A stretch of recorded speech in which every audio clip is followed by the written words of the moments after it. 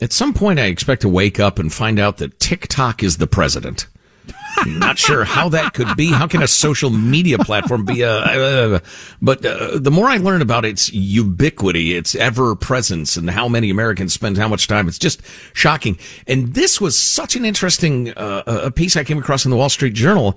American companies held hostage by the whims of TikTok. The social media giant has become a billion-person focus group, disrupting business cycles and upending corporate R&D.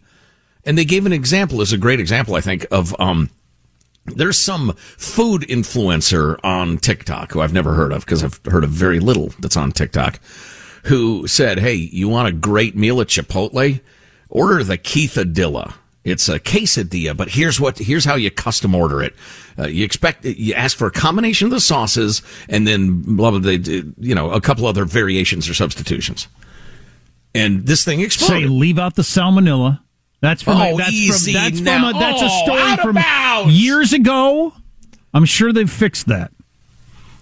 So soon, the Mexican fast casual chain was overwhelmed by custom orders. The item took longer to make, and its mix of ingredients flustered workers, especially when the sauce, a combination of sour cream and chipotle honey vinaigrette, ran out. When some staffers refused to make the off-menu item, customers began posting angry, negative reviews online. Of course you do. You're angry that your burrito at Chipotle wasn't exactly the way you wanted it. Jeez! Find better things to be angry about. You need a more complex life if that's what you spent your time complaining about today. Good God. So Chipotle faced a decision. Give in to the whims of TikTok or risk losing business. And the quesadilla is now a permanent menu item. Wow, we want to be at the pulse of culture, said their chief marketing officer, who then put Dylan Mulvaney on a tortilla. I kid. They haven't. So TikTok, they say, has become an unavoidable consideration for anyone running a consumer-facing business today. It's a force in marketing and media, helps brands monitor consumer trends. What's cool about that, I mean, it's troubling from an uncertainty standpoint, but what's cool about that is the opportunity for anybody listening right now to become that person. There used to be a barrier to entry to this sort of thing. You couldn't become the TV reviewer or the restaurant reviewer or the whatever that had any impact. Almost impossible to become the New York Times restaurant critic who could have any effect on anybody. Now, just your wit, charm, boobs, depending on what makes you a popular influencer, you could be that by next month. If you're creative enough. Absolutely. Yeah, or have big enough boobs. For all of the evil inherent in the Chinese horde behind the TikTok colossus, it is a classic disruptor. Wall Street Journal writes, for all its mind-reading insights, the platform has also become a disruptive force in research and development, upending conventional wisdom about product cycles, testing, differentiation, and manufacturing. Companies scramble to mass-produce products or fix existing ones based on feedback that often has a very short shelf life. And that's the problem. You could have a massive consumer uprising that might last an afternoon or a week or a month. What do you do about that? And it's a gamble, one that many executives say is necessary to win over younger shoppers, et cetera, et cetera. But it's complicated, and it is very much a gamble. I know examples of just like kind of regular guy guitar players who have websites that have turned into 1 million or 2 million people or whatever, and they'll say, hey, I just tried this pedal, it's awesome, this guitar pedal, and it'll sell out by the end of the day. Wow. Because some person in their bedroom said, this is awesome. That wasn't possible before. You'd have had to spend thousands and thousands and thousands of dollars on advertising. That might or might not work. And to move the needle over a long period of time. And that's not the way it is now. TikTok collaborations can be harrowing even for the gutsiest startups. WYOS, a personal care company that launched in February, thought it would be a good idea to share its new moisturizer, which comes in stick form, with TikTok influencers to see what they made of it. Company discovered creators were planning to upload videos that featured them popping the moisturizer into the freezer to show audiences how it could be used as a face massaging tool. Then the founder of the company... I'm interested in this product. So it's a lotion in stick form. Right, a moisturizer, yeah. But the company's co-founder said the moisturizer isn't designed to withstand freezing temperatures and could burn the skin if applied afterward. So they scrapped the influencer's videos, though it's consulting with the lab about creating a freezer-friendly formula. So they had these influencers about to say, hey, it's great, you freeze it and you can massage your face with it. But they had no idea, just don't let it thaw, because if you use it, it'll burn your skin. So this company came within, a couple of TikTok videos of having a bunch of people with burned faces saying, I tried the WIOS moisturizer and it burned my face. Can you imagine? What a nightmare. I'm going to put out a video today. Go to Chipotle and try the Jacolata. You ask for double cheese and you have them pour a Mr. Pibb in it. It's awesome.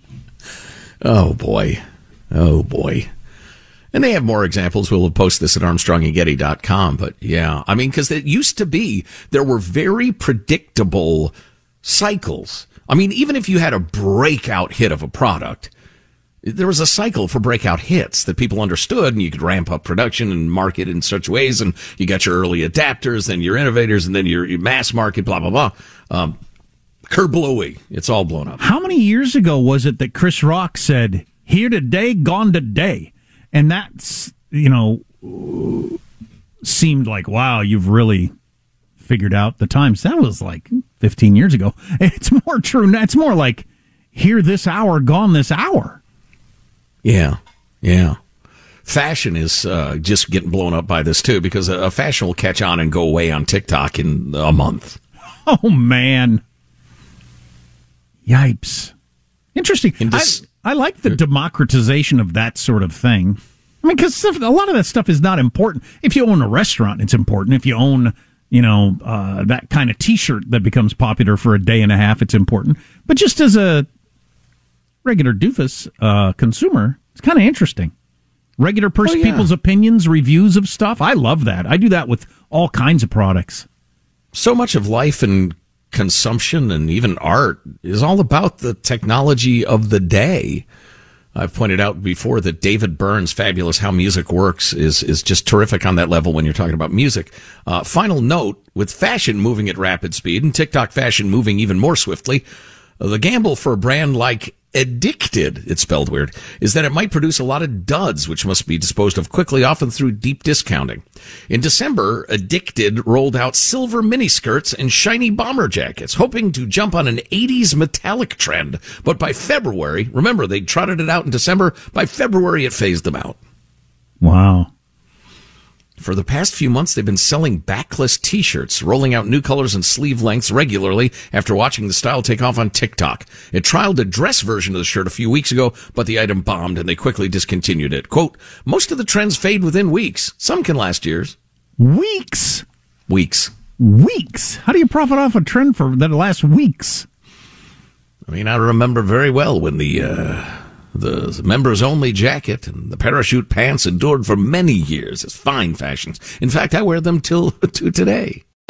Hey there, all you lovely listeners. Let's dive into this latest release that is going to suck the life out of you in the best way possible. So listen up, because the Womanizer Next 3D Pleasure Air Stimulator, available from Pink Cherry, takes pleasure to a whole new dimension, literally. Imagine taking the speed and intensity of the original groundbreaking Pleasure Air technology, combined with new climax control, so you can control even the depth of the airwaves. The 3D Pleasure Air technology offers a deeper, richer sensation that might just transport you to another universe of pleasure. The Womanizer Next 3D, available from Pink Cherry, is the only toy that allows you to take complete control of your orgasm journey with fully customizable speeds, intensities, and depths. Made from soft touch silicone, a fully waterproof body, and smart silence technology, you can enjoy pleasure anywhere, anytime. So what are you waiting for? Ditch the dull and enjoy unparalleled pleasure from the Womanizer Next 3D, available from Pink Cherry. Visit pinkcherry.com and save an extra 20% off with code NEXT.